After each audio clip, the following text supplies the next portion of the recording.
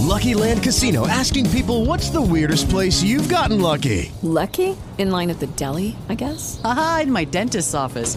More than once, actually. Do I have to say? Yes, you do. In the car before my kids' PTA meeting. Really? Yes. Excuse me, what's the weirdest place you've gotten lucky? I never win and tell. Well, there you have it. You can get lucky anywhere, playing at LuckyLandSlots.com. Play for free right now. Are you feeling lucky? No purchase necessary. Void where prohibited by law. 18 plus. Terms and conditions apply. See website for details. The following program includes the opinions of Conk News and does not reflect the views of its sponsors.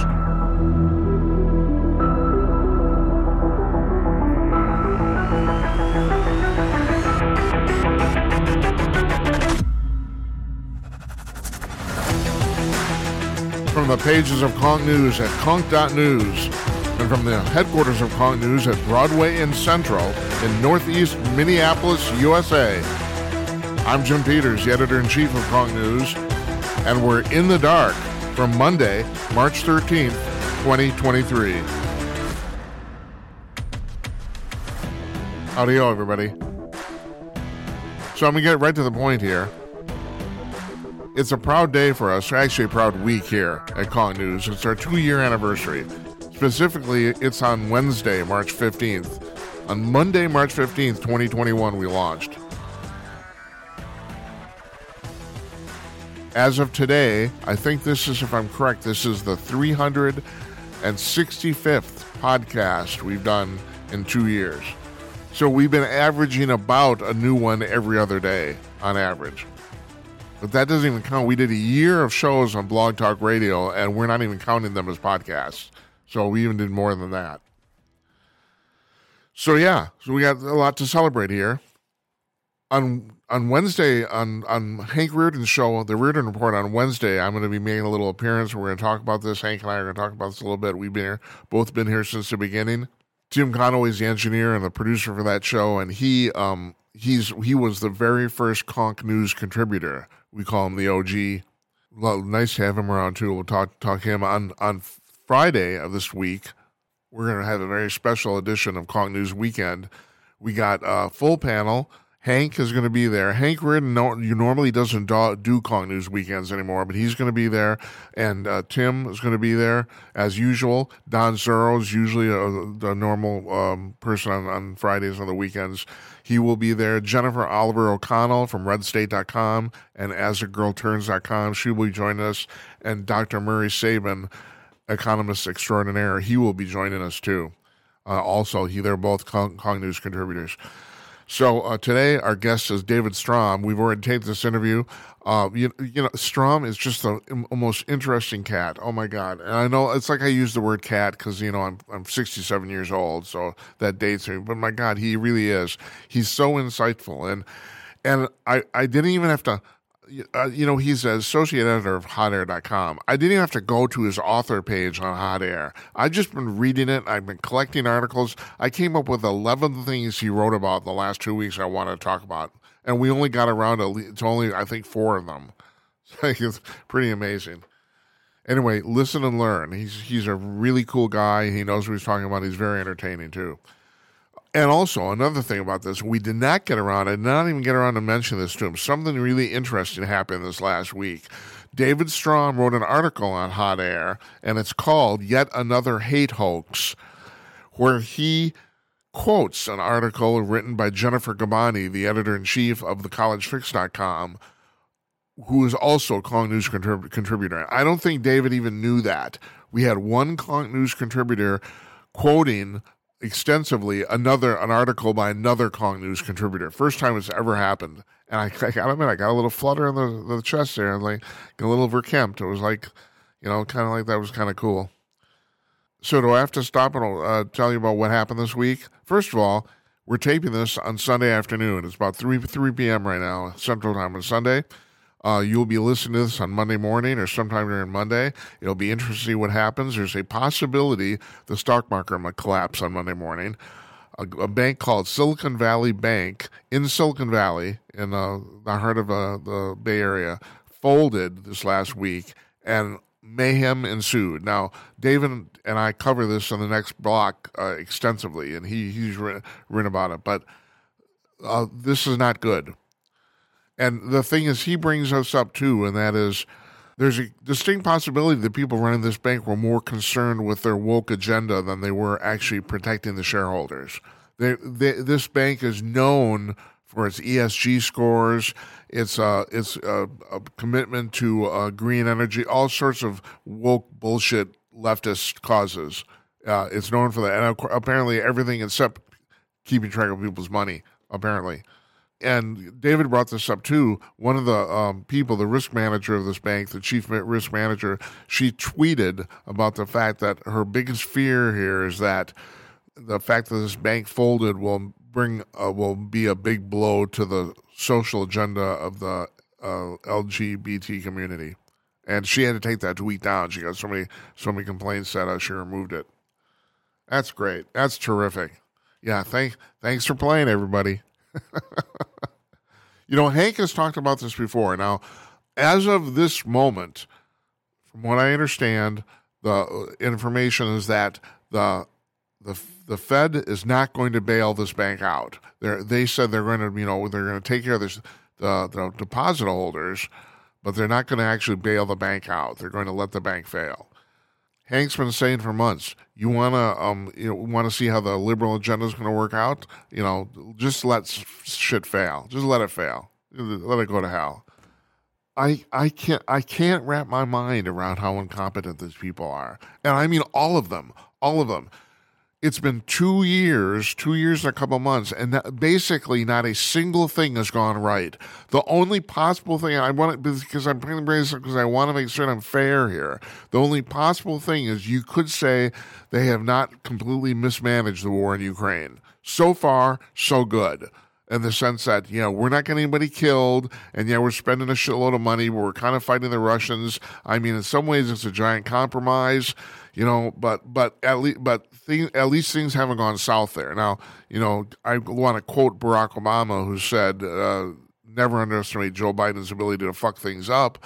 So that the jury's still out on that. But in every single other thing they've done running the government, they failed. Every single one. Every goddamn single one. And like I was talking to David, the fear as a conservative and as a libertarian is that they will completely fail. The government will completely fail, which in some ways is pretty obvious they want to do that. That's actually part of their long-range plan. In some ways, they're thinking just like the Chinese communists are. I was talking last week, we had on Nathan Sue, and he was talking about the fact that the Chinese communists are into they're 30 years into a 100-year plan to take over the United States. And they should be able to do, if their plan works out, they should be able to do it without firing a single shot. That's the thing. The same way we collapsed the Soviet Union, they will just be able to do it economically. That's what their thinking is. And because we're so freaking stupid. But in some ways, the leftists have a similar agenda, and that is, it seems like they want to collapse the United States culturally and economically so they can rebuild it in their own image, which is basically going to be socialism. They want to rebuild us as a social country. Do I have to say this again? Socialism has never worked anywhere it's been tried. Anywhere. It's never worked. It's been tried over and over again for the last 100+ years. It's never worked anywhere. And of course, no, we'll get it to work. No. And here's the thing. They won't. They won't get it to work. And then it will fail. They will not take responsibility for the failure. They'll blame it on somebody else because that's one of the things Democrats do. They're never wrong. Ever. It's always somebody else's fault. And then we will have to pick up the pieces. And do you know how hard it's going to be to put together a reasonable society after that happens? And, you can say, you're a conspiracy theorist. That's not going to happen. Well, geez, I don't know. Everything's gone wrong in the last 2 years. And then here's the rub on top of that. They've gone on and on about how Donald Trump is evil. Donald Trump is evil. I have liberal friends who tell me, I had a liberal friend who told me they actually like Trump's policies, but he never vote for him, can never vote for him ever, because he's evil. They've done a really good job projecting what Charles Krauthammer famously said, and that is, conservatives think liberals are wrong. Liberals think conservatives are evil, and that's really true. So they got a guy. They got Trump. Their poster boy. Their kickstand boy. And yet in the meantime, every single thing they've done has gone wrong, and everything's fine. Just ask the White House. Everything's okay. Joe Biden got up on Thursday or Friday and said, I've lowered your electric bills. No, you haven't. No, that's a bald-faced, utter lie. And anybody paying an electric bill in America knows it. No electric bill has gone down. No electric bill in the entire United States is below where it was when he took office. Not a single one. But he will say he's brought it down because he brought it up first. That's what he's talking about. But he doesn't care. No, it's a lie. That's a substantive lie. And that's all we've heard over and over again. So these people, the January 6th committee, Tucker gets up on TV this week. He shows two nights of videos of plainly people in the Capitol letting people walk around. The Capitol Police, especially this guy called the QAnon shaman, what's his name? Jacob Chamsky is his name, something like that. Everyone says, well, this was violent. This guy, they let him walk around the Capitol. They never bothered to arrest him. Now, he did commit a crime. He did breach the Capitol illegally, apparently. So, he committed a crime when he walked in. But beyond that, they're giving him a sightseeing tour. And it's plainly obvious from the tape. And then the amazing thing is, and we talked about this on the weekend show, Benny Thompson, the head of the January 6th committee, that committee that's already sham because there are only Republicans on it were the Republicans that the Democrats chose. First time in the history of Congress, going back 200 years, that the minority whip was not allowed to assign people to a committee. First time ever. And Thompson is telling the press after Tucker shows us that, we never saw that footage either.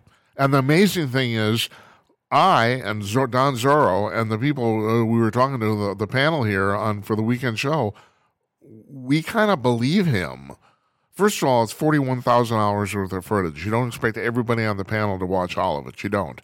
Secondly, you don't expect them to watch any of it. They're way too freaking important. They're important and lazy. They're getting paid. It's like there's no accountability if they don't do their job, and so they passed it off to underlings, and those underlings cherry picked what they wanted everyone to see. Very simple as that. So I know it's just absurd. It's astonishing. I actually believe him when he said he hadn't seen that footage, and that alone, either way, it's a travesty. Either he watched it and lied about it, or didn't watch it and should have. One or the other. Which is it? Pick your poison. It's all goofy. It's all Looney Tunes. So then on Thursday, Matt Taibbi and Michael Schellenberg get up in front of Congress and talk about the Twitter files, and they got railed over by the Democrats. And the funny thing is, and you listen to David Strom's interview in the B Block here toward the end, he talks about this. In fact, they're liberals. It's like, first of all, one of the women didn't know who Barry Weiss was, and she's integral to this whole discussion. She's one of the three journalists involved here. She did not testify. But this woman, one of the congressmen, Democratic congressmen, didn't even know who she was, which is absurd. That means this woman didn't even bother to do 10 minutes worth of homework before getting on the DS. It's unbelievable. And like Strom said, Taibbi and Schellenberger got ripped apart as pretty much as well as you can, considering the fact you don't have a valid point of view by the congresswoman from the Virgin Islands who actually can't vote. She doesn't have a vote in Congress. It's a de facto ceremonial position, but still, she is a representative because the Virgin Islands isn't a state; it's a territory, so she can't vote. And so she basically did her best to make Taibbi and Schellenberger look like buffoons, which of course they aren't, and they shot back. And then, like I said, the hilarious part is they're liberals. So the Liberal Party doesn't even want to buy this. Now we go into Strom and I go into why they did it in the B Block. You can listen to that. I told David, it's like I watched this and my heart sank. It's like this is like you have one party of the government who's actually campaigning against free speech. Did you ever think this was ever going to happen? I mean, I'm 67 years old. I never thought I'd see this ever. It's mind-boggling. Well, anyway, let's go on to that interview because we had a long show today. In the C block, where I got some UFO news that's actually kind of interesting. So you want to stick around for that. David Strom, the associate editor HotAir.com coming up next. Keep listening, everybody. It is Ryan here, and I have a question for you. What do you do when you win?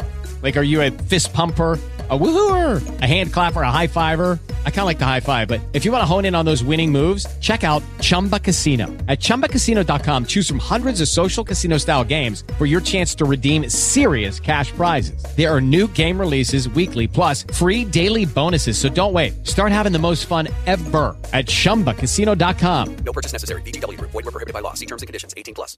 Lucky Land Casino, asking people, what's the weirdest place you've gotten lucky? Lucky? In line at the deli, I guess? Aha, in my dentist's office. More than once, actually. Do I have to say? Yes, you do. In the car before my kids' PTA meeting. Really? Yes. Excuse me, what's the weirdest place you've gotten lucky? I never win and tell. Well, there you have it. You can get lucky anywhere, playing at LuckyLandSlots.com. Play for free right now. Are you feeling lucky? No purchase necessary. Void where prohibited by law. 18+. Terms and conditions apply. See website for details. Step into the world of power, loyalty, and luck. I'm gonna make him an offer he can't refuse. With family, cannolis, and spins mean everything. Now, you wanna get mixed up in the family business. Introducing The Godfather at ChumbaCasino.com. Test your luck in the shadowy world of The Godfather slot. Someday, I will call upon you to do a service for me. Play The Godfather, now at ChumbaCasino.com. Welcome to the family. VGW Group. No purchase necessary. Void where prohibited by law. See terms and conditions. 18+.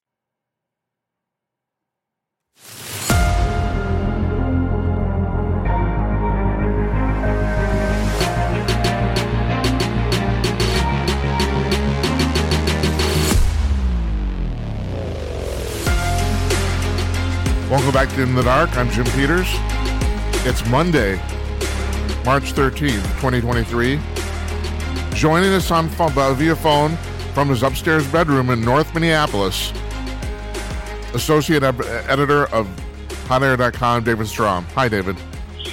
You gave away my big secret. What's that? That my studio is actually my bedroom. So. Well, I got the same thing going, too. It's like, you live in these old houses. I'm assuming if you're in North Minneapolis, I'm assuming you're in a relatively old house. I don't know. I shouldn't. Actually, it's only 20 years old. We built it. Oh, that's not. Oh, good for you.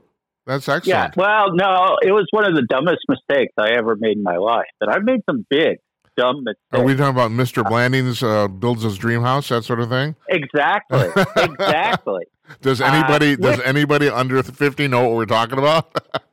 Well, I believe that house was actually built in St. Paul, Minnesota. Oh, really? West St. Paul, in fact. I did not know that. I have this just from a friend of mine who happens to own this house, and he may be jerking my chain, but it's completely believable. It looks exactly like that house. Oh, I'm sure it probably is then, they got to go somewhere. So, exactly. Yeah. So I have to tell you, you've been on a roll lately, and I have unfortunately, and forgive me, I've repeated this on the air at least half a dozen times in the last 2 months, and I can't remember if you said this to me on air or off air, but you said at some point time back, you said it's easy to do our job right now because everything's so goddamn effed up. And you're right. So I've been collecting here. I didn't go to Hot Air. I didn't go to your author page. I've actually been collecting here over the last 2 weeks. I have 11 articles you've written that I want to talk to you about. We're not going to get around to all of them. I know that. I know. But oh my gosh. You've been on a roll. I mean, seriously, this is really good stuff you've been putting out. But the first thing I have to address, now we're taping this on Sunday afternoon on the 12th. And this morning, you and a bunch of other people at Hot Air have been posting about the Silicon SVB, Silicon Valley Bank, right? SVB, their failure. So where is this right at the present time? Like at 1:30 Central Time on Sunday. Where is this at right now? Do you know? Well, I'll give you the sequence of events over the last week. Sure. And the first part of it just is not that complicated. But Tuesday, Forbes magazine called SVB, Silicon Valley Bank, one of the top 5 banks in the country. And the specialty of SVB, as you would expect, is to serve people, and in particular, tech companies and emerging tech companies in the Silicon Valley area. And so all those companies that raise capital by the millions, that money goes into SVB. Yeah. And so you've got this huge ecosystem of thousands, generally small to medium-sized tech companies that have all or almost all their money there. And so, it's used for both storage of the investment money, but for cash flow.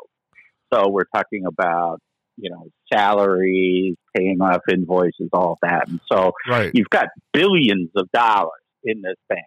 So my impression, David, correct me if I'm wrong. My impression is this is a high level B level bank, right? It's not a really truly big, it's not one of the big 5 or big 7, but as regional banks go, it's very large. Am I right about that?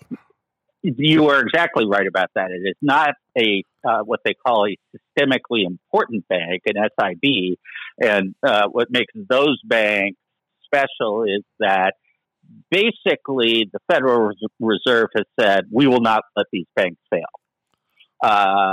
But anything aside from those few, and I think 5 to 7 systemically important banks, they are allowed to fail. And for obvious reasons. I mean, if you say no bank could ever fail, then no bank is ever going to manage risk. So you can't have only upside. No, you can't. Of course. Otherwise, what happens is it's just rape and pillage. So anyway, so SVB, very important bank. Particularly for anything in the Silicon Valley area. They also have been very bad at risk management. They poured, and they have no excuse for it because the president of SVB is on the San Francisco Federal Reserve Board. Yeah, that was in your article. Yeah. Yeah. So we're not talking about, someone who doesn't have the inside track. I mean, they know what's going on. In any case, they invested a huge proportion of their money, almost all of it, their reserves, in T-bills. And they did it at 1.5% interest or something like that when interest rates were really low. Well, interest rates have been going through the roof, obviously, because of the Federal Reserve. And so the value of these T-bills just kept on going down. And they have their reserves in this. And so every time someone took money out of their bank, tried to get their money, they had to sell at a loss these T-bills. And at some point, it became clear to people around them that they did not have enough reserves to maintain cash flow. As a matter of fact, David, now, was this in your article or someone else? I read that that actually they had no reserves at all because of the COVID pandemic emergency. The bank's reserve funds were suspended. Am I right about that? Well, the level that they had to keep was suspended. So they could go essentially to zero. Right. Now these guys actually did have some reserve, though. Oh, okay. There was no limit that was set by the Fed, but they had some reserve. But it was very poorly invested, and they were losing money on it. And so what happened was, it's unclear that they would not have been able to cover the cash flow, but the risk kept on getting higher and higher. And so the big boys in Silicon Valley said, well, if they go under, we're going to lose our money. And so they start a bank run. Yeah. And once a bank run starts, you're an idiot not to try to get your own money out. Right. I do want, you need to clarify this too. You're not talking about a run of like average citizens at the door. You're talking about institutional investors who are taking their money out, right? Yeah, they're taking it out by the millions and hundreds of millions. Right, right. And so it became a self-fulfilling prophecy. Once people thought that the bank could fail, the bank would fail. Right. Because the thing that keeps banking system going is trust. Of course. Because otherwise, I mean, they lend the money out. It's not like they put it in the vault. How they make money is to lend it out. And so they never have 100% reserves. It's a fractional reserve system. Yeah, that's right. That's the very charter of a bank, because you get to loan out more money than you have. Right. Yeah, that's right. So, bottom line is, they did some horribly risky things that bit them in the butt, and everyone else looked at that and said, "Well, I don't want to be the person left holding the bag."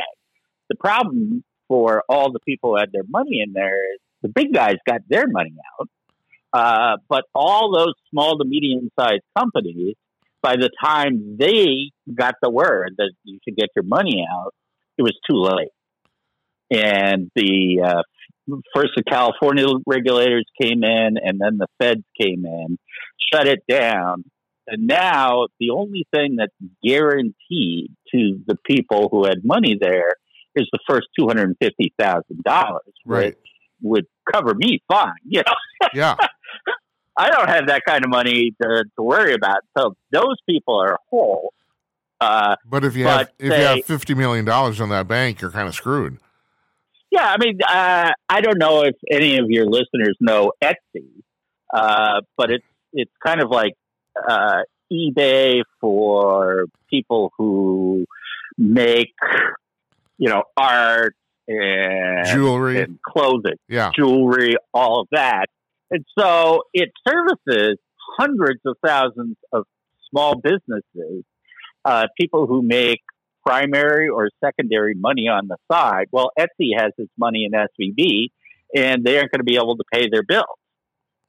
And no one knows what's going to happen because the bank doesn't open up till tomorrow, or not the bank. The feds won't tell us what's going to happen. It's a disaster. What do you? And that's only the depositors. Anyone who invested in it, they're wiped out. Yeah, right. What do you see this as a contagion? Do you think this is going to start a domino effect? Well, it certainly could. I mean, a lot of it depends upon what does the Federal Reserve do, what does the Treasury do. Right now, they're saying they are just going to do the standard of what they do when your corner bank fails. The community bank down the street fails, and they cover people to $250. They liquidate it or they sell it, and whatever's left over after the sale goes first to the depositors and then to the stockholders. Right. And usually the stockholders are left holding the bag. Yeah. Because it's not like normally they have lots of money left over. Normally they don't have enough. And as of this afternoon, the Fed has said they are not actually going to bail the bank out itself, correct? That is correct. Right. And the Treasury has said the same thing. And there's a good argument for that. The problem is there's a good argument for both sides. I mean, on the one hand, capitalism doesn't work if every time someone fails, you bail them out. On the other hand, the banking system in the United States and in every Western country is actually a creation, in a sense, of the government. Didn't used to be, but once we got the Federal Reserve, they sort of through their regulations and their credit practices, create their whole idea is to create the trust in the system and to make sure that the credit flows. And so you've got this sort of quasi-governmental element to banks. Back in the 19th century, banks used to actually print their own money. Yeah. It was a free market system, but it no longer is. We have a conk.news contributor here, Dr. Murray Sabrin. He's a really well-known economist. He literally wrote a book called "Why the Federal Reserve Sucks," and he has gone on about the fact that we should abolish it. But my only complaint or counter to that with him is that somebody has to print the money, and God in heaven, you don't want Congress to do this. I mean, that's, because they're already completely incompetent buffoons. If you turn the money supply over to them, I mean, we'll be dead in 20 days. I mean, shit, But I mean, I certainly see his point on what you're talking about too, and that is, unfortunately, the Fed a lot of times doesn't react or go with the market flow, and they're trying to control. Basically, they're trying to control the financial narrative, and sometimes it does not work out. Oh yeah, and it can be a disaster. I mean, the Fed has a long and glorious history of pretending to be proactive, but actually being reactive. And as a practical matter, when things are going well, that works out fine. And when things are going badly, it goes very badly. Really, I mean, if you look back, everything really started going to shit back at the end of Vietnam. I mean, which is hard for people to understand, but between World War II and about 1970, I forget the date, we were part of the Bretton Woods monetary system where pretty much every currency in the Western world was tied to the U.S. dollar, and the U.S. dollar was tied to gold. Yeah, it was 1971 where Richard Nixon took us off the gold standard. That was right. There you go. And and ever since, and there was a reason why they did that. But we printed a lot of money for the Vietnam War and the war on poverty, and all our allies basically saw major inflation because there were lots of dollars, and they were all tied to the U.S. dollar. And we were able to basically export a lot of the economic problems to everyone else. And they were basically saying, this doesn't work. So we got out of Bretton Woods, and ever since we've been battling inflation. And people do not fully understand how much the value of the U.S. dollar has dropped since the Federal Reserve took it over. It's 97% or something like that. I mean, a dollar. And I mean, all you have to do is look at what the price of a Big Mac was 50 years ago. And it was like 30 cents or something like that. Last time, David, I got to stop you because you and I here, we both live in Minneapolis here.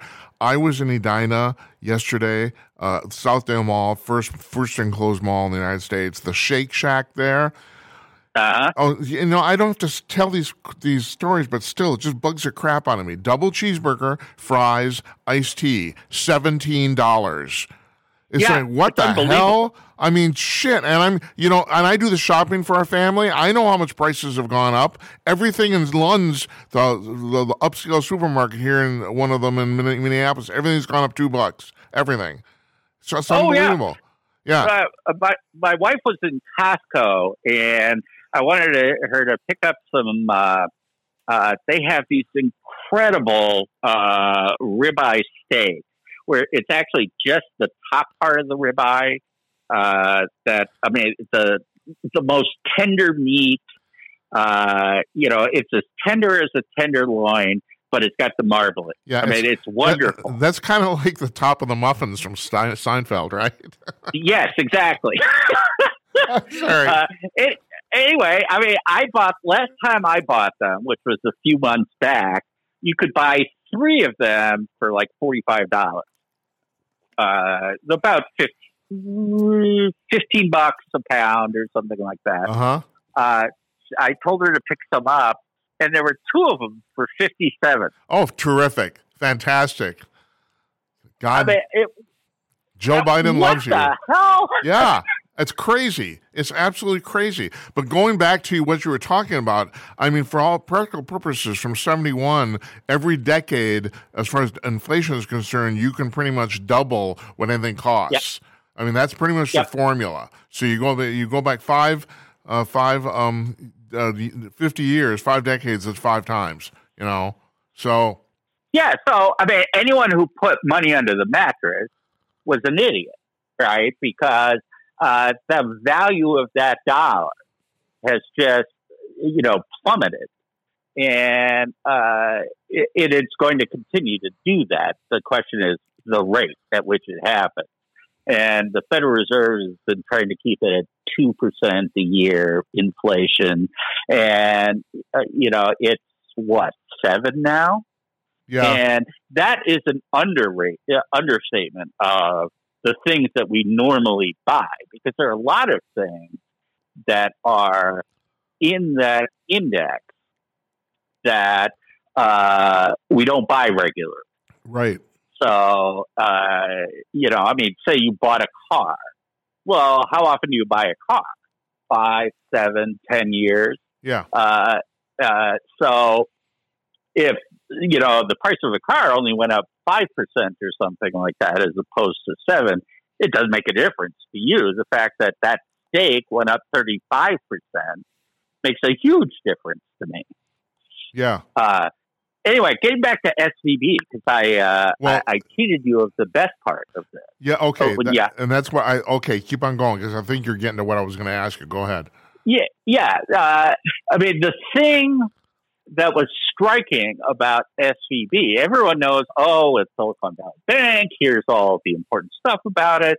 But if then you go and look what Silicon Valley Bank's priorities were, and they were all about ESG, working with the World Economic Forum on social justice.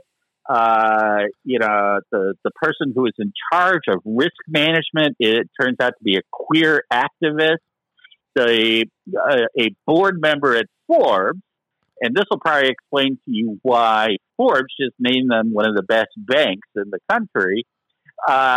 When they went under, her number one concern, she put out on Twitter this series of tweets, and she's gotten so much crap about it that she's taken them down.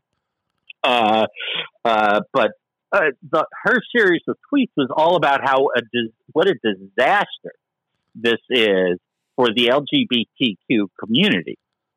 And then there's also, I just read an article about how the collapse of Silicon Valley Bank is an existential threat to the world because I kid you not, because a lot of solar companies and carbon reduction companies had their money there. That's what they were about. It was right. They're talking about we're the startup economy and this and that and everything, but the ball they had their eye on was left-wing politics. Yeah, and hold on, let's talk about that for a second, because here's the problem with this whole scenario. And my whole cohort here at Congressman Hank Reardon, he's a business expert. He goes on and on about this, and he's absolutely right. The problem is, if we turn the economy over to these people, they're going to completely ruin it, but they will never, ever up to it. They won't take responsibility for it. They won't try to correct it, and then we're stuck with having to rebuild it over again. And you know how hard it is to start something when you got to do from scratch. That's the problem. That's the problem. That's the reason. That's the thing that conservatives have to stop. We can't allow this. Yeah, well, all that stuff, even if it were good, they're luxury goods, right? Yeah. Your political activism is a luxury good compared to feeding yourself, having a job. Yes. Right. Feeding your home, having a home. And yet that is what they're focused on. And, it's like they're locusts.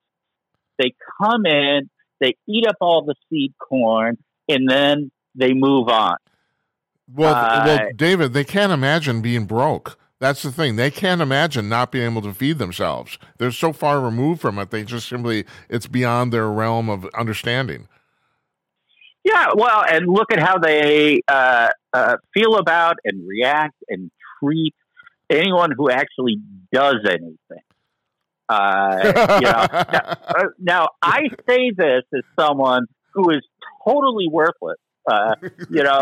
When the apocalypse comes, I'm going to be in the first batch of people who get eaten. Yeah, right. All right?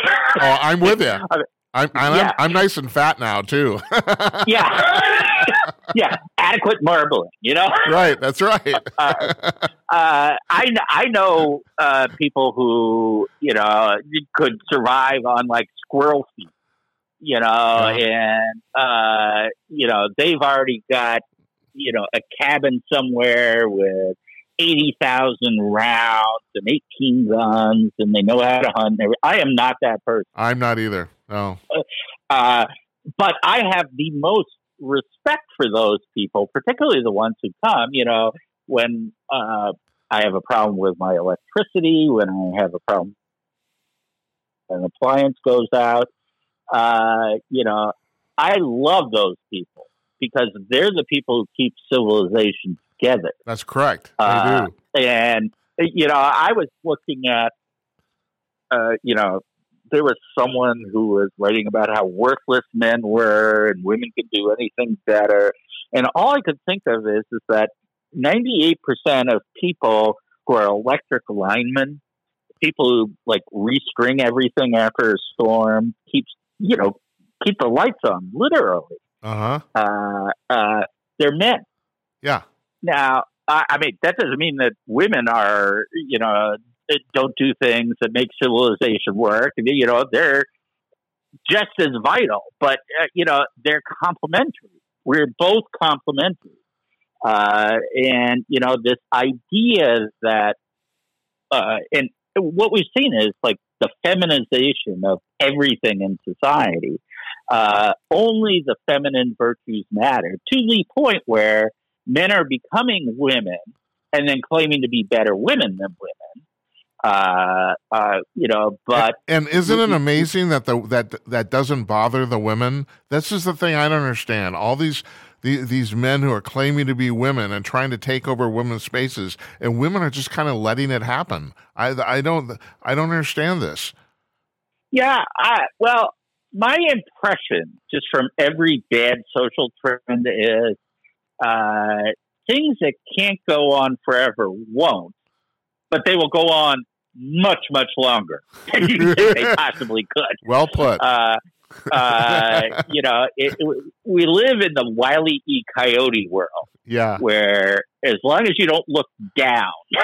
Yeah, or up to see a safe fall on you, right? Yeah. Yeah. That Adam Smith actually had a great comment about this because he was alive during the American Revolution. In fact, The Wealth of Nations came out in 1776. And one of his companions, I think at the university, was very upset about the American Revolution and said, this is going to ruin England. To which Adam Smith said, there's a lot of ruin in a nation, which, translated into sort of modern language is, yes, it's going to be a problem, but you'd be shocked at how long these problems can go on. Yeah. England didn't, in fact, it kept on rising until World War I when it basically collapsed.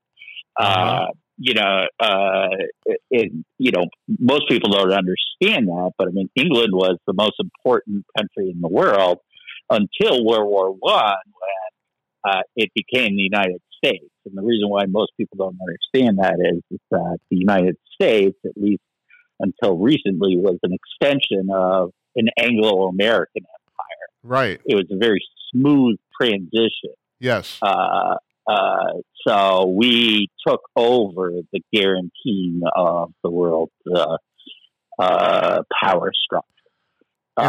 And speaking of that, I'm going to move on to another article you wrote recently called The Homeless Industrial Complex, because I think that fits in what you're talking about. I'm going to preface this, David, with a little story. And I don't like to talk about this very much, but this happened to me. In the 1980s, I lived for 3 months on the streets in Los Angeles in the Skid Row district. And this was particularly painful for me because I had previously had a very high paying job for my age, and here I was homeless.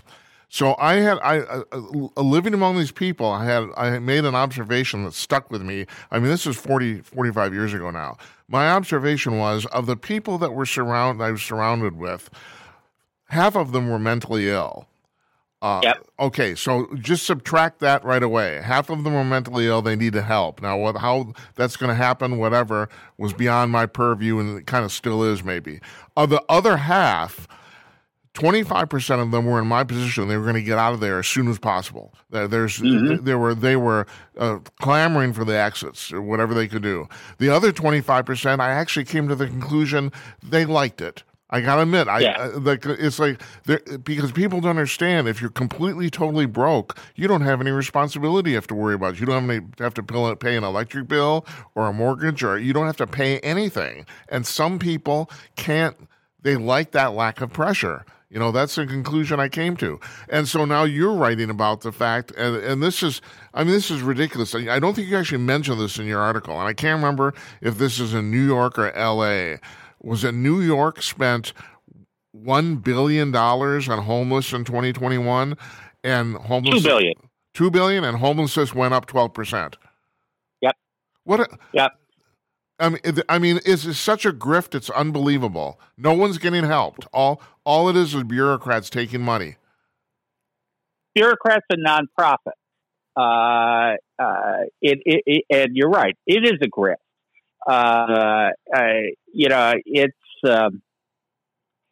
It really is remarkable. My wife works for the state legislature and has for on and off for 10 or 15 years. And I did a small stint there. And it's very easy to see after a while the radical difference between what people say they are doing and what they're say they're trying to do and what they're actually doing. And what they're actually doing most of the time, and this is excluding transfer payments. There are, huge transfer payments in our welfare state that go directly to people. And you can argue about whether it's enough or too much, whether it helps, doesn't help. But at least that money is going to somebody who needs help. Right. Whether or not it's actually helping in the long run, it is serving a purpose. That's a different discussion. You're right. Yeah. But there's a vast percentage of the money that we spend supposedly helping people that doesn't even get near them. It just goes into nonprofits and to contractors. I mean, right now, if you want to build affordable housing, what they call affordable housing in Los Angeles, it is $2 million a unit. Yeah. $2 million. Now, I don't know about your listeners. I don't live in a $2 million house. No. Or a $2 million apartment. And if you look around, in most of these cities, once you get outside of the shishi areas, people are not spending $2 million, middle class people, on their living space. And of course, there are only so many units you could build there, so you're not helping very many people with that. But boy, you're helping the contractors. What got me to write this particular article was about enormous graft that was taking place where there was money floating around and kickbacks and this and that and the other thing. And, there are people who, this guy who ran a nonprofit, bought a flop house. I mean, literally just a crappy little flop house. And he was just pulling in the money, and he was kicking back money to a nonprofit that would send people to him so that he could farm them, basically. The homeless people are just being farmed, basically, for the money that they can get from the government. And did you bring this up in your article? I can't remember where I read stuff about Ilhan Omar and this whole thing that happened with feeding the children. Yeah. So now explain. We've talked about that, but explain to our listeners what happened here. Well, it's the single largest fraud with COVID money that has yet been discovered, and there are estimates that somewhere on the order of 50% of all this COVID relief funds were just skimmed off the top. Right. Fraud.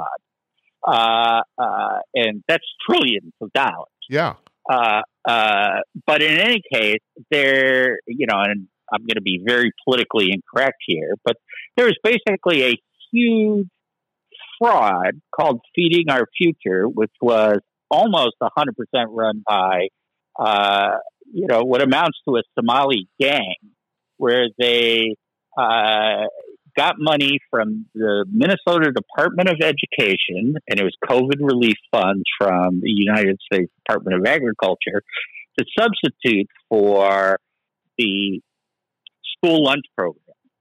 And It was expanded, and so they were getting so much per meal, and they basically invented people in meals, claiming to serve what amounted to many millions of meals over the COVID pandemic. And, already there's something like 50 people who have been indicted. If you look at politicians who got money from the people involved, it was Jacob Frey, Ilhan Omar, who, by the way, she's got, a lot of political connections to the people who are involved in this. Jeremiah Ellison, who is Keith Ellison's son, was involved. And it was hundreds of millions of dollars. Yeah, that's the thing. You're right. It wasn't $250,000. It was $250 million. It's unbelievable. $250 million. I mean, it's mind-boggling. And, a lot of that money, fled the country. When the Fed started closing in, some of these people fled the country. And they'd already bought property in Africa, going back to Africa, with taxpayer money. Anyway, it was basically this huge scam, and it became clear after a while that it was a scam. And the Department of Education had this huge problem where they kept on turning the money on, turning it off, turning it on, turning it off. And nobody was quite sure what to do because everyone was very politically connected, almost everybody involved. They had a front woman who was a politically connected white woman with a nonprofit, but everyone else was Somali. And there are all these videos of her getting, awards, gold bars. Literally videos of her at a party getting gifts of gold bars. Yeah. So it didn't stop until the Fed swept in. And also they fed almost no one, right? I mean, it's like 5% of the people they claimed or something like that. It was like all that money went to almost no kids. Oh, yeah. I mean, it's funny. A friend of mine has gone and filmed the places where they were supposedly feeding thousands of kids a day. And, one of them is an empty lot. Another one is a restaurant that probably holds 50 people. It didn't happen. They fed some people. And by the way, because it was COVID time, all the rules about inspection were taken off because, of course, it's too dangerous, to send people to these places. So, it's another example, actually, of what the homeless industrial complex is. It's just different. It's not homelessness, but it's supposedly helping the poor. But the people who get something out of it are the people who run the program. There's another example in San Francisco where there was a homeless encampment that was right in front of City Hall. And it was a huge problem. And so they actually passed an ordinance where they actually created funding and social services and all this for the people and, plotted it out. And someone went and did the math. And it was per tent. They were spending $60,000 a year per tent. Yeah, right. And that's not going to the homeless person. No. That's going to all the people who are supposedly helping them. If you're paying me $60,000 to be homeless, I'll be homeless. So it's a good job.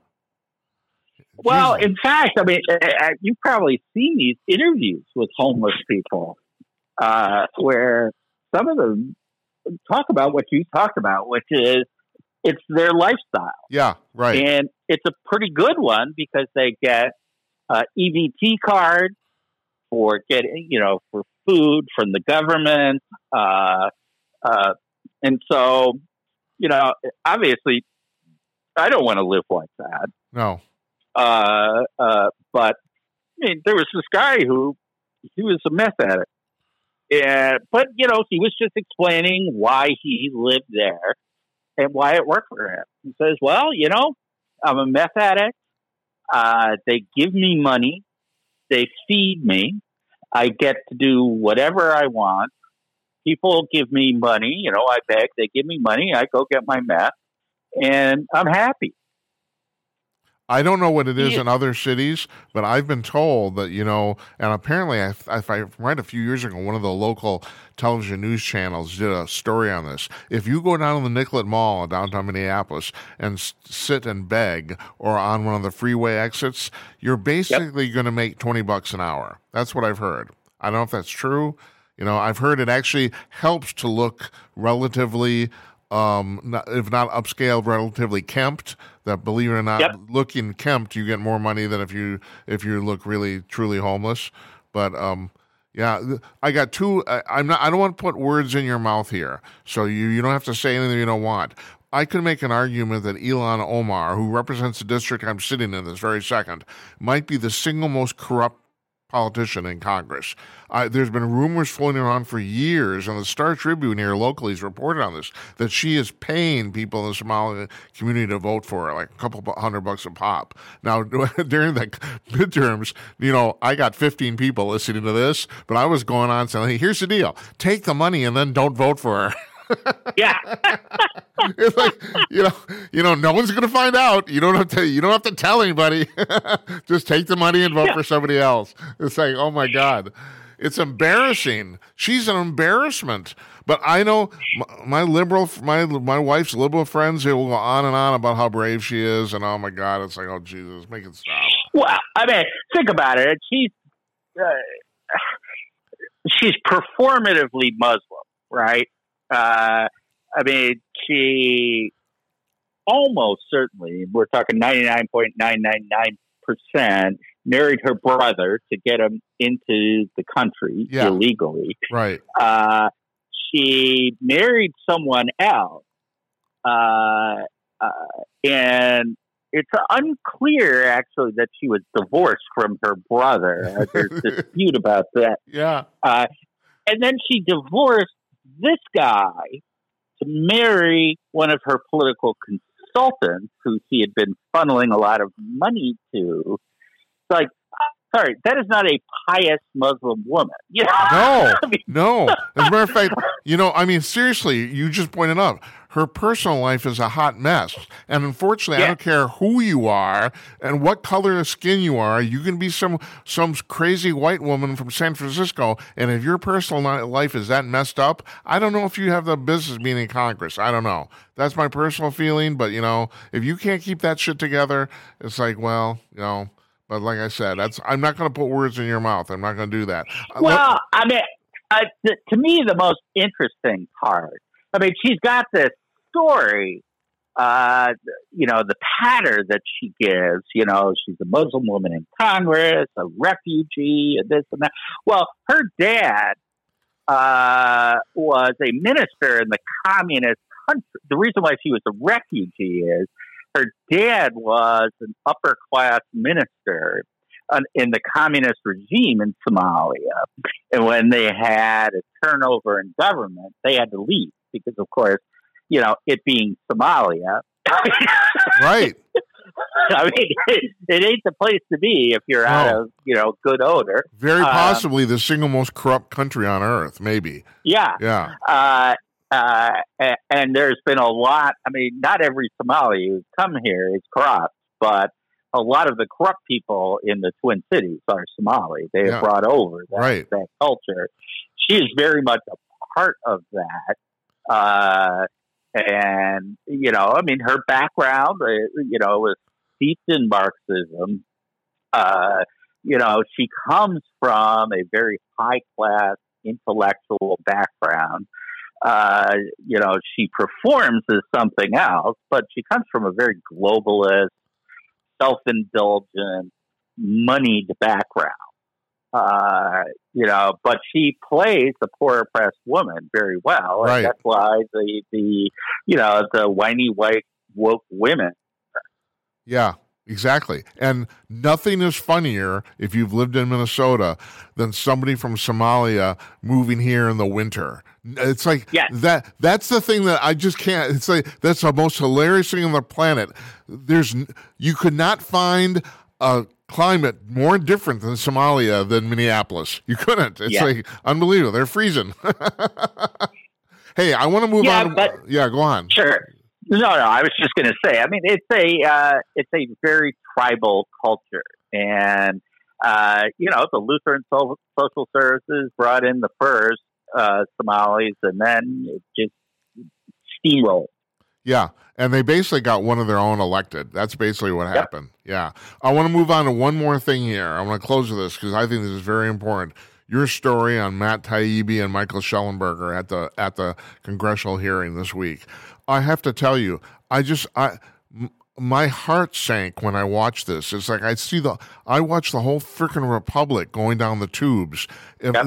These people, now, first of all, you had alluded to this in your article, and this has been my theory for some time, even with Joe's Nuremberg speech that he gave before the midterms. And that is, I think, and like I said, I think you're thinking the same thing. I think what they're thinking is there's a certain part of their electorate, of the liberal mindset, that's basically disengaged from the news. These are the people that are getting their noses pierced and all that sort of shit. They're not really paying any attention. And their way of reaching these people, even though they're a small segment of the populace, is this constant pounding about the fact that conservatives are evil. And I think they figured out somewhere in their polling that things are so evenly divided in the country that these people can make the difference of them winning or not. Is that the way you see this? Oh, absolutely. I mean, their constituents have their mind made up in the same way that, we see this on both sides of the aisle. I mean, I live on Twitter because it's a great resource for my writing. And, there's sort of two different types of say, Trump supporters. There's the cult of Trump who will just, go with him, through the gates of hell. Right. And then there are the people who, it's like, all right, he was very effective. I like what he did. I don't think he's going to win, and they're going to move on. Yeah. And you have the same thing on the Democrat side with, the crazies. And then you've got, people who just want to win. And, with the Schellenberger and Taibbi hearings, in a normal, rational world, the question of what was the government doing, what was Twitter doing, what was legal, what wasn't, what was moral, what wasn't, that's not what the hearings were about, at least not for Democrats. The hearings were about reassuring the people who were kind of shaken by a lot of the revelation that they're on the right side. And so it was really interesting. I mean, there was one group of Democrats who I thought were just sheer idiots because they were actually trying to argue the point. But the problem is that they have an indefensible point. I mean, it's kind of like with the pornography that's being taken out of the Florida public schools. Right. You wrote an article about that too, and the fact you had to black out what was on Twitter because it was so offensive, and yet they were arguing about whether they should have it in school or not. It's crazy. Yeah. Well, in fact, it was his press conference. Ron DeSantis' press conference was being live streamed by all the news channels, and when he started showing what was in the books, they had to cut away. It's like, well, this is not fit for TV. And it's like, well, there you go. That's our point. Right. But let me ask you, you're talking about those people at the hearings that you thought were like indefensible. Do you think they believe this stuff? I don't know. I think it varies between people who are just way too stupid to really think about it. I mean, you actually had a congresswoman who didn't know who Barry Weiss was. Yes, I found that amazing. You're at this hearing. I mean, she's an integral part of this element. You didn't do 10 minutes of homework. I mean, Christ. Yeah. You know. Yeah. And yet, when she, she's asking the question, and so you had Taibbi, Schellenberger, and Barry Weiss were the primary people who wrote the Twitter files, and she asked, "So, are you a threesome?" Yeah. What? I know. What the hell? So you have people that stupid, and then you had, I forget what her name was, but the representative from the Virgin Islands, right, who is just a raging leftist, but she actually knew the point of the hearing for the Democrats. She was by far the smartest person there, and that was basically to shout invective. Yeah, and the only and correct me if I'm wrong, she doesn't actually have a vote, right? Nope. No, she doesn't. Nope. And thank God, because I mean, she's both a leftist, but also I thought she was very smart. You wouldn't think, a delegate from the U.S. Virgin Islands would, be the best and the brightest. And, I mean, she's not the absolute best and brightest, but she's smarter than 98% of the Democrats in the House. I mean, at least politically so, because she understood all she needed to do, all the Democrats needed to do was reinforce the Republicans are evil. Right. Now, that frustrates people like you and me and anyone who cares about these issues. But for those voters who have the nose rings or the whiny white woke women, they just want to hear that they're on the right side. Yeah. And so she's talking about, I mean, the thing about these three people, Barry Weiss, Matt Taibbi, and Michael Schellenberger, they're all actually leftists. That's right. That's a hilarious part. Leftists. They're liberals. Correct. Right. They're liberal. I mean, Barry Weiss is a lesbian, a married lesbian who worked for the editorial page of the New York Times. Yeah. She just happens to be an old-style classical liberal who believes that, well, you should tell the truth. Censorship is bad. Sort of very basic thing. Right. Taibbi worked for Rolling Stone, for God's sake. He was an investigative reporter for Rolling Stone. I forget where Schellenberger worked, but they're all liberal. But they were, they just painted them, or at least this particular delegate painted them as right-wing extremists who are trying to spread misinformation, and they're in the pocket of a billionaire. So I have to hold it. I have to ask you a point-blank question here. You're talking about Barry Weiss being a classical liberal. my read of this situation is that the Marxist leftists, the true crazy people in the Democratic Party, only make up of maybe about 20%. How did the party get taken over by a small minority of people? It seems like they are running the thing now. Like, how did that happen? Is it people just not afraid to step up, or everyone wants to be with the cool kids, or how'd that? Well, or yes.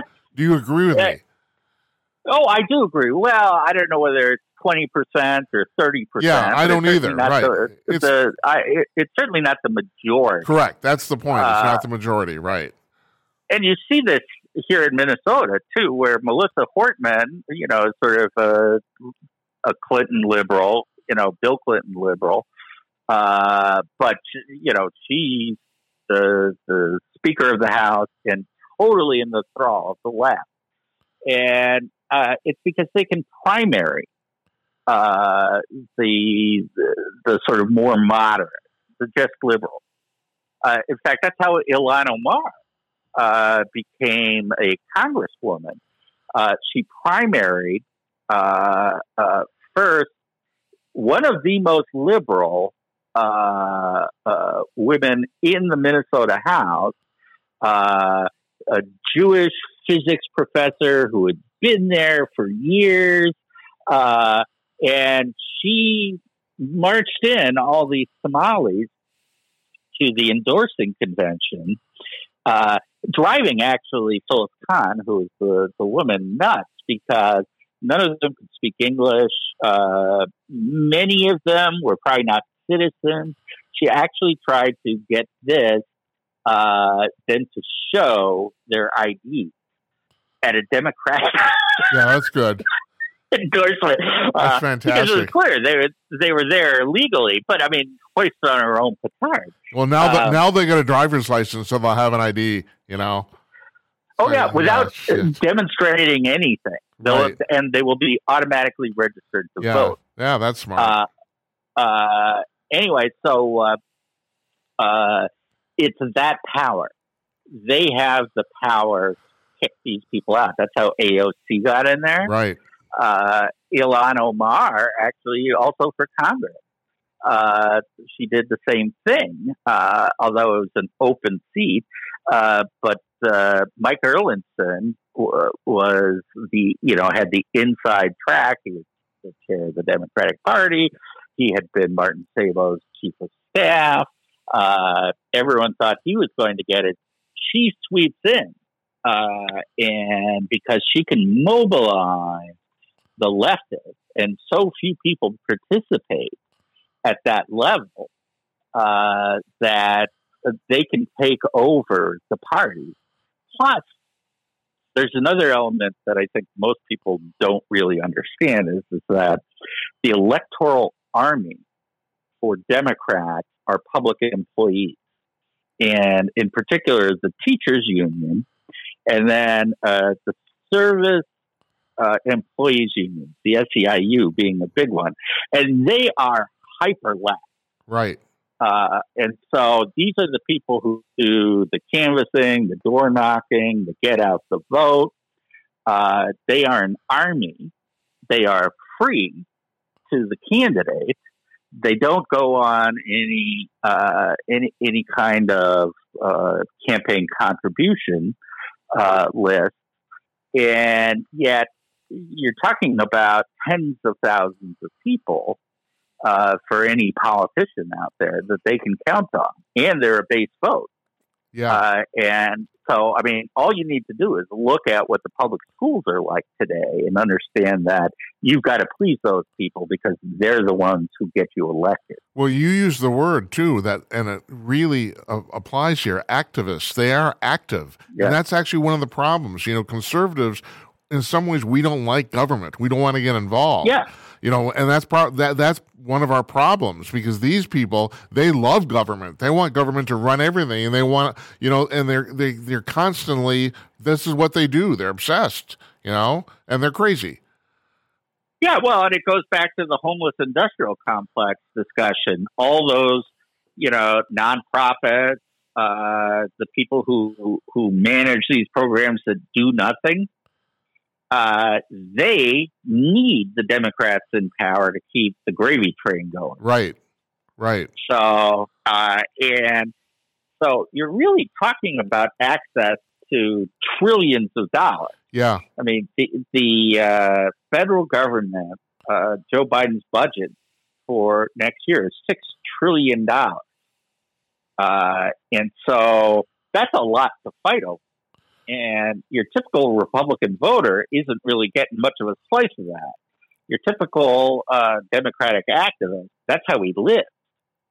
Yes, and philosophically, as far as they're concerned, we are evil because we want to shut that off. We want to shut off, So they're, in some ways they look at us and they see their livelihood threatened. Of course, that livelihood is completely bogus. So there's no business existing whatsoever. But they don't care. They're getting the money. They don't give a shit. Yeah, David, I think we'll leave it at that. We've been talking for an hour. I love talking to you. You know that. Well, I enjoyed it. Oh, I'm glad you did. It's our second anniversary here, so I want to thank you for coming on. It's like, we're going to be 2 years old on Wednesday. So, all right, well, make me famous. Yeah, I will. I will do that. I will do that. Thank you so much, really, for your time. Really appreciate it. All right, we'll talk to you soon. Bye-bye. Take care. Bye-bye. David Strom, the associate editor of HotAir.com. Just a fascinating guy. And we almost, I like I said at the top, I have a list of 11 articles he's written here in the last couple of weeks. We only got to about 4 or 5 of them. So we learned stuff. He's a smart man. We're going to take a break. I have some paranormal news when we get back. Stay tuned. Keep listening. Hey guys, it is Ryan. I'm not sure if you know this about me, but I'm a bit of a fun fanatic when I can. I like to work, but I like fun too. It's a thing. And now the truth is out there. I can tell you about my favorite place to have fun. Chumba Casino. They have hundreds of social casino style games to choose from with new games released each week. You can play for free anytime, anywhere. And each day brings a new chance to collect daily bonuses. So join me in the fun. Sign up now at ChumbaCasino.com. No purchase necessary. VGW. Void where prohibited by law. See terms and conditions. 18+.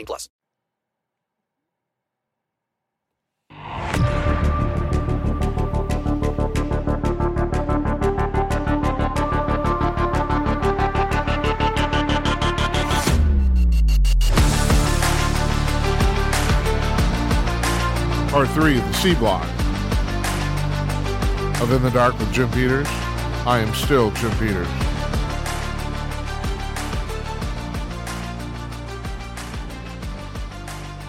Well, if you haven't figured it out yet, the Earth is being visited by intelligent beings from other planets. There, I just said it. I just came straight out and said it. When these balloons were up a couple weeks ago, last month, all these balloons they shot down, which is really hilarious that they shot down balloons. They used missiles to shoot down balloons, which I just think is just absolutely hilarious. I want to point out that White House Press Secretary Karine Jean-Pierre, who's like another incompetent person in the Biden administration, actually got up on the podium and said, quote, "There's no indication of aliens or extraterrestrial activity." And she said, quote, "I want to make sure the American people knew this."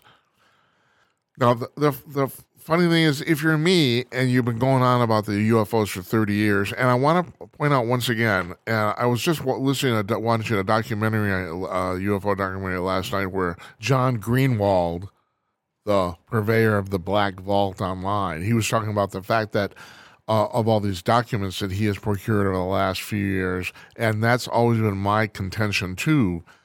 My thing about the UFOs is not based on a belief of mine. It's been the fact that there have been government documents floating around talking about this crap for 60 years, and for some reason, and that's a really good question in and of itself, the press is not paying any attention to this. Matter of fact, he said in this documentary, and I know this is also true because I've noticed this too, he said the best information he's gotten about UFOs in the United States is from the Canadian Ministry of Defense, because they are not bound by our secrecy laws. So they talk about what we're doing internally in Canada, and those memos are public because it doesn't matter to them. It's not their information. So anyway, John, the thing that I found amazing is that Corinne Jean-Pierre, as she gets up, and I never thought I'd ever hear a White House spokesperson actually tell the press, no, there's no aliens involved. I never thought I'd hear it. And now it's like it's basically par for the course. And so, Jim, why are you bringing this all up now? I'll tell you why I'm all bringing it up. Because Tim Burchett, who is a congressman from Tennessee, he has claimed now, well, he worded this very carefully, and he has been kind of the front person in Congress on the UFO thing and generally. He said that he believes, quote, we have recovered a craft at some point and possibly beings, and he says, quote, I think that a lot of that's being reverse engineered right now, but we just don't understand it. Now, that's been floating around Washington for 50 years. But some of this stuff's coming more and more out into the open, and Burchett seems to be kind of leading the charge on this. There's been rumors for years. Well, like I said, I know, we have at least 6 and possibly 9 or more crashed extraterrestrial spacecraft. Now, you would think the logic is if we have crashed spacecraft, that means extraterrestrials exist because that's where they're from. Duh. Right, you think, okay, that's not a leap of logic at all. But this has never been confirmed. So you got guys like Burchett and others who've been talking about this, but it's becoming more and more open now that we have these crashed spacecraft, we're working on them, we're attempting to reverse engineer them, and there's all sorts of speculation and rumor of how far we've gotten on that. Some people say we haven't cracked it at all. Some people say we've been flying these things around the solar system for 20 years. I don't know what to believe at this point. I really don't. But whether the crashed spacecraft are there, yeah, for sure. There's just too much evidence in terms of paper trail to say otherwise. Once again, why the press hasn't reported on this? Well, they might be getting paid by the government not to. There was something that we've talked about this before. It's called Operation Nightingale in the 1970s, where the CIA paid about 400 of the most famous journalists in the United States to either not report certain stories or to report them incorrectly, one or the other.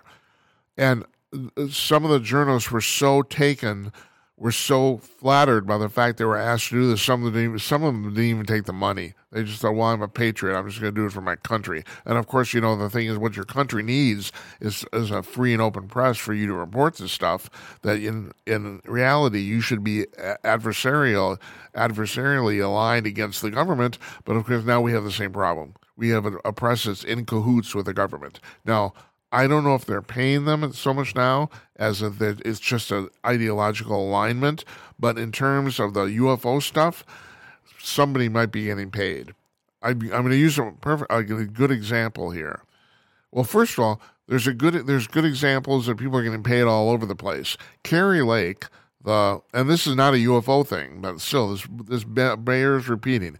Carrie Lake, the former, or just recently, the failed candidate for governor of Arizona.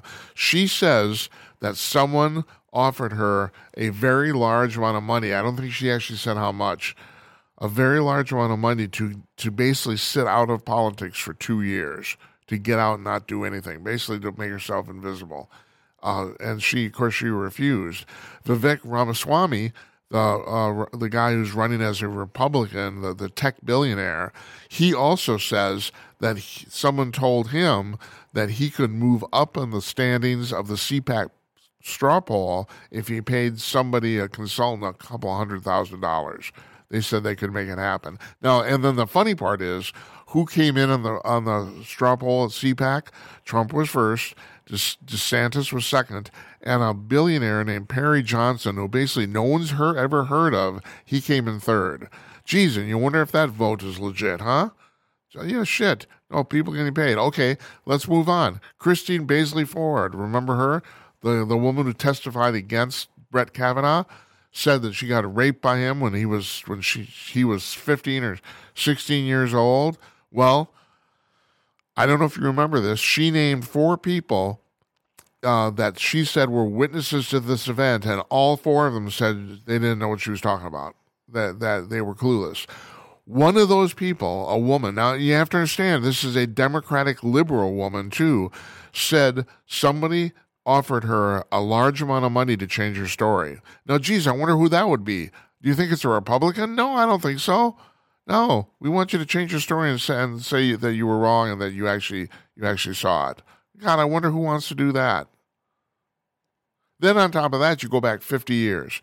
Actually, I think this is 1982 or 83, because Travis Walton was picked up by that UFO in 1980, if I'm right. So you know what happened there is there's 7 guys who are driving back from work. They're loggers, are driving back into the city from a forest in Arizona, and they see this giant disc-shaped craft land. And they pulled the truck over to look at it, and Travis Walton, like an idiot, decided to get out and talk to it. And he got out of the truck all right, and they took him. And the guys saw this. The six guys left in the truck saw it. They ran away fearing for their lives. Now, the thing is, since that happened, also Travis was dropped 70 miles away, was found 70 miles away 5 days later. And he said he was undergone medical experience by little gray people in a spacecraft. Ever since that has happened, every single one of those 7 guys has passed every lie detector test they've ever been given. Now, I'm going to be very precise here. One single test, one of the guys came out inconclusive. But they've never none of them have ever failed the lie detector test. And all the other ones, the test came out that all 7 of them in every test, this has been done like 7 or 8 times, that they're telling the truth. That they're telling the truth on this. Now, okay, fine. You fast forward 2 or 3 years. There's a guy named Philip Klass, and Klass was the UFO debunker of his time. Of that time, the 70s, 80s, 90s. I think he died around 2000, I think.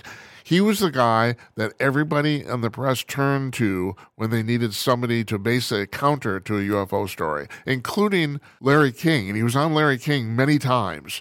Well, if Travis came on Larry King or any of these people like, Whitley Strieber, or anybody came, while he was alive, Civil Klass came on, and it was his job to do the counter, and he always found an excuse for something. He debunked every single UFO case he ever heard, even though some of them the evidence was extremely compelling. So, one of the guys, I can't remember which one, that was in the truck with Travis Walton that day in 1980. Well, this is about 2-3 years later. Said that Philip Klass came to his house one day. Now, he lives in the middle of freaking nowhere.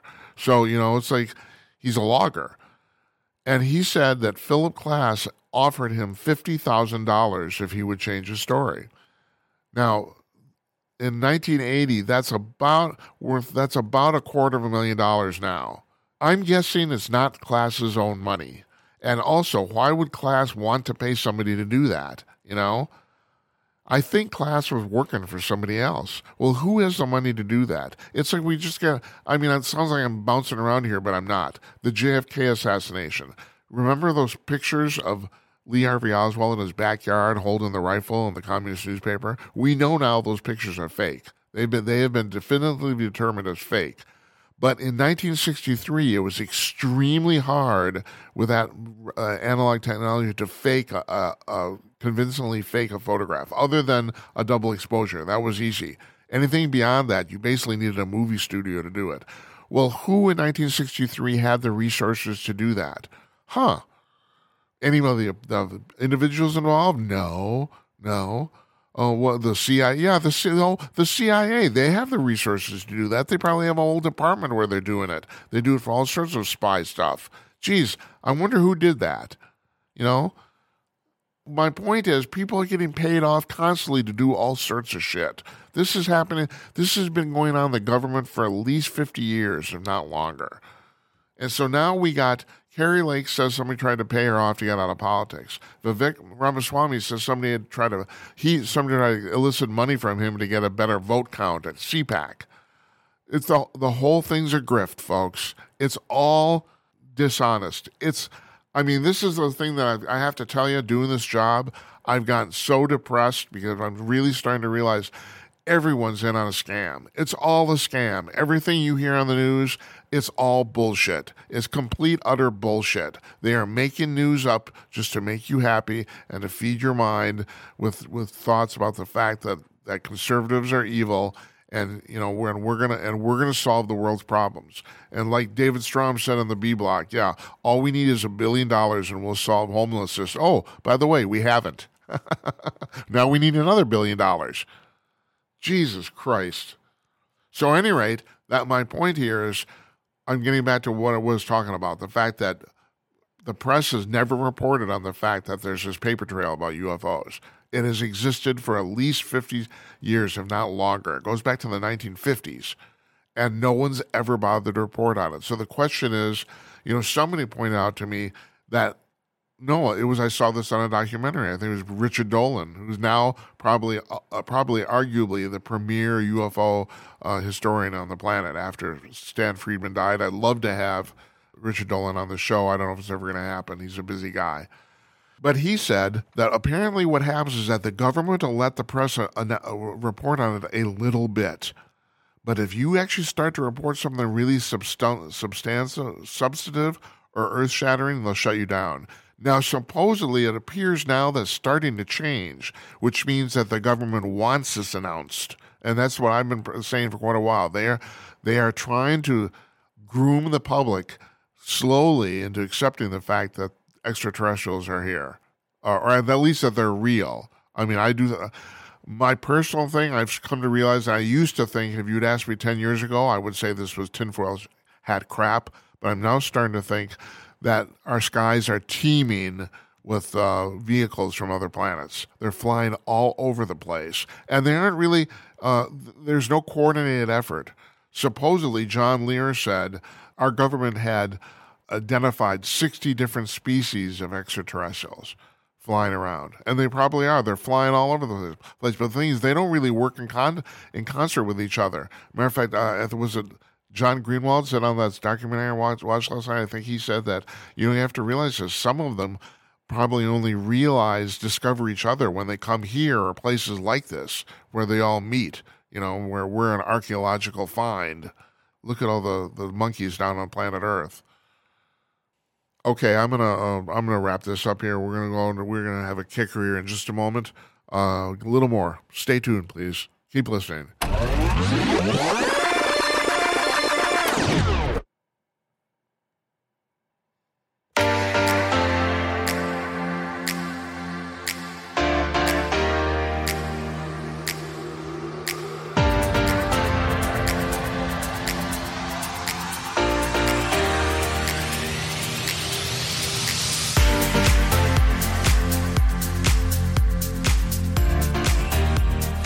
All right, one more thing before we leave this week.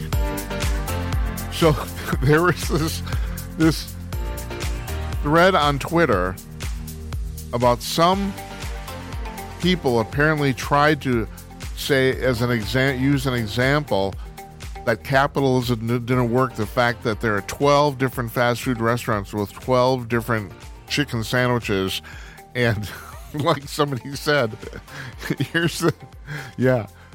capitalism blamed, delicious food widely available.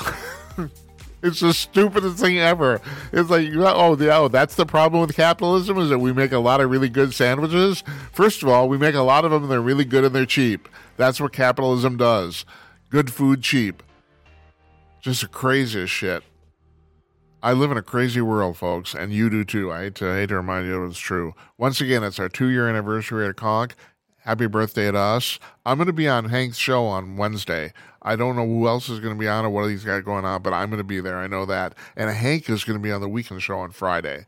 And he's usually not there for that. But we have a full panel, a full house, and we're trying to get every Conk News contributor to call in, at least for a few minutes. Maybe even my mother. We'll see. So anyway, I will see you on Wednesday then. And I want to thank you for listening. I want to truly thank you for listening and watching and looking at our website, conk.news. It's the single best conservative news aggregator on the web, period. We sent a press release out yesterday. As of this week, according to Google Analytics, 73% of the people who come to conk.news come back. 73%. Which, if you know anything about the internet business, is just an unbelievable figure. That's how good our website is.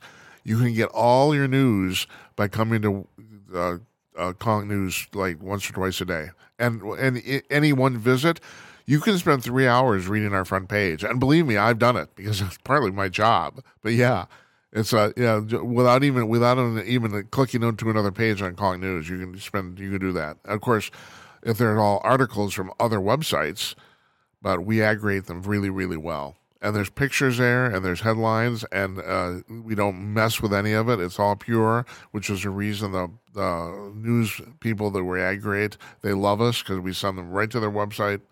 That's what we do. Anyway, we're really proud of what we got going on here. So I want to thank you very much for listening, and I will see you on Hank's show on Wednesday. Take care.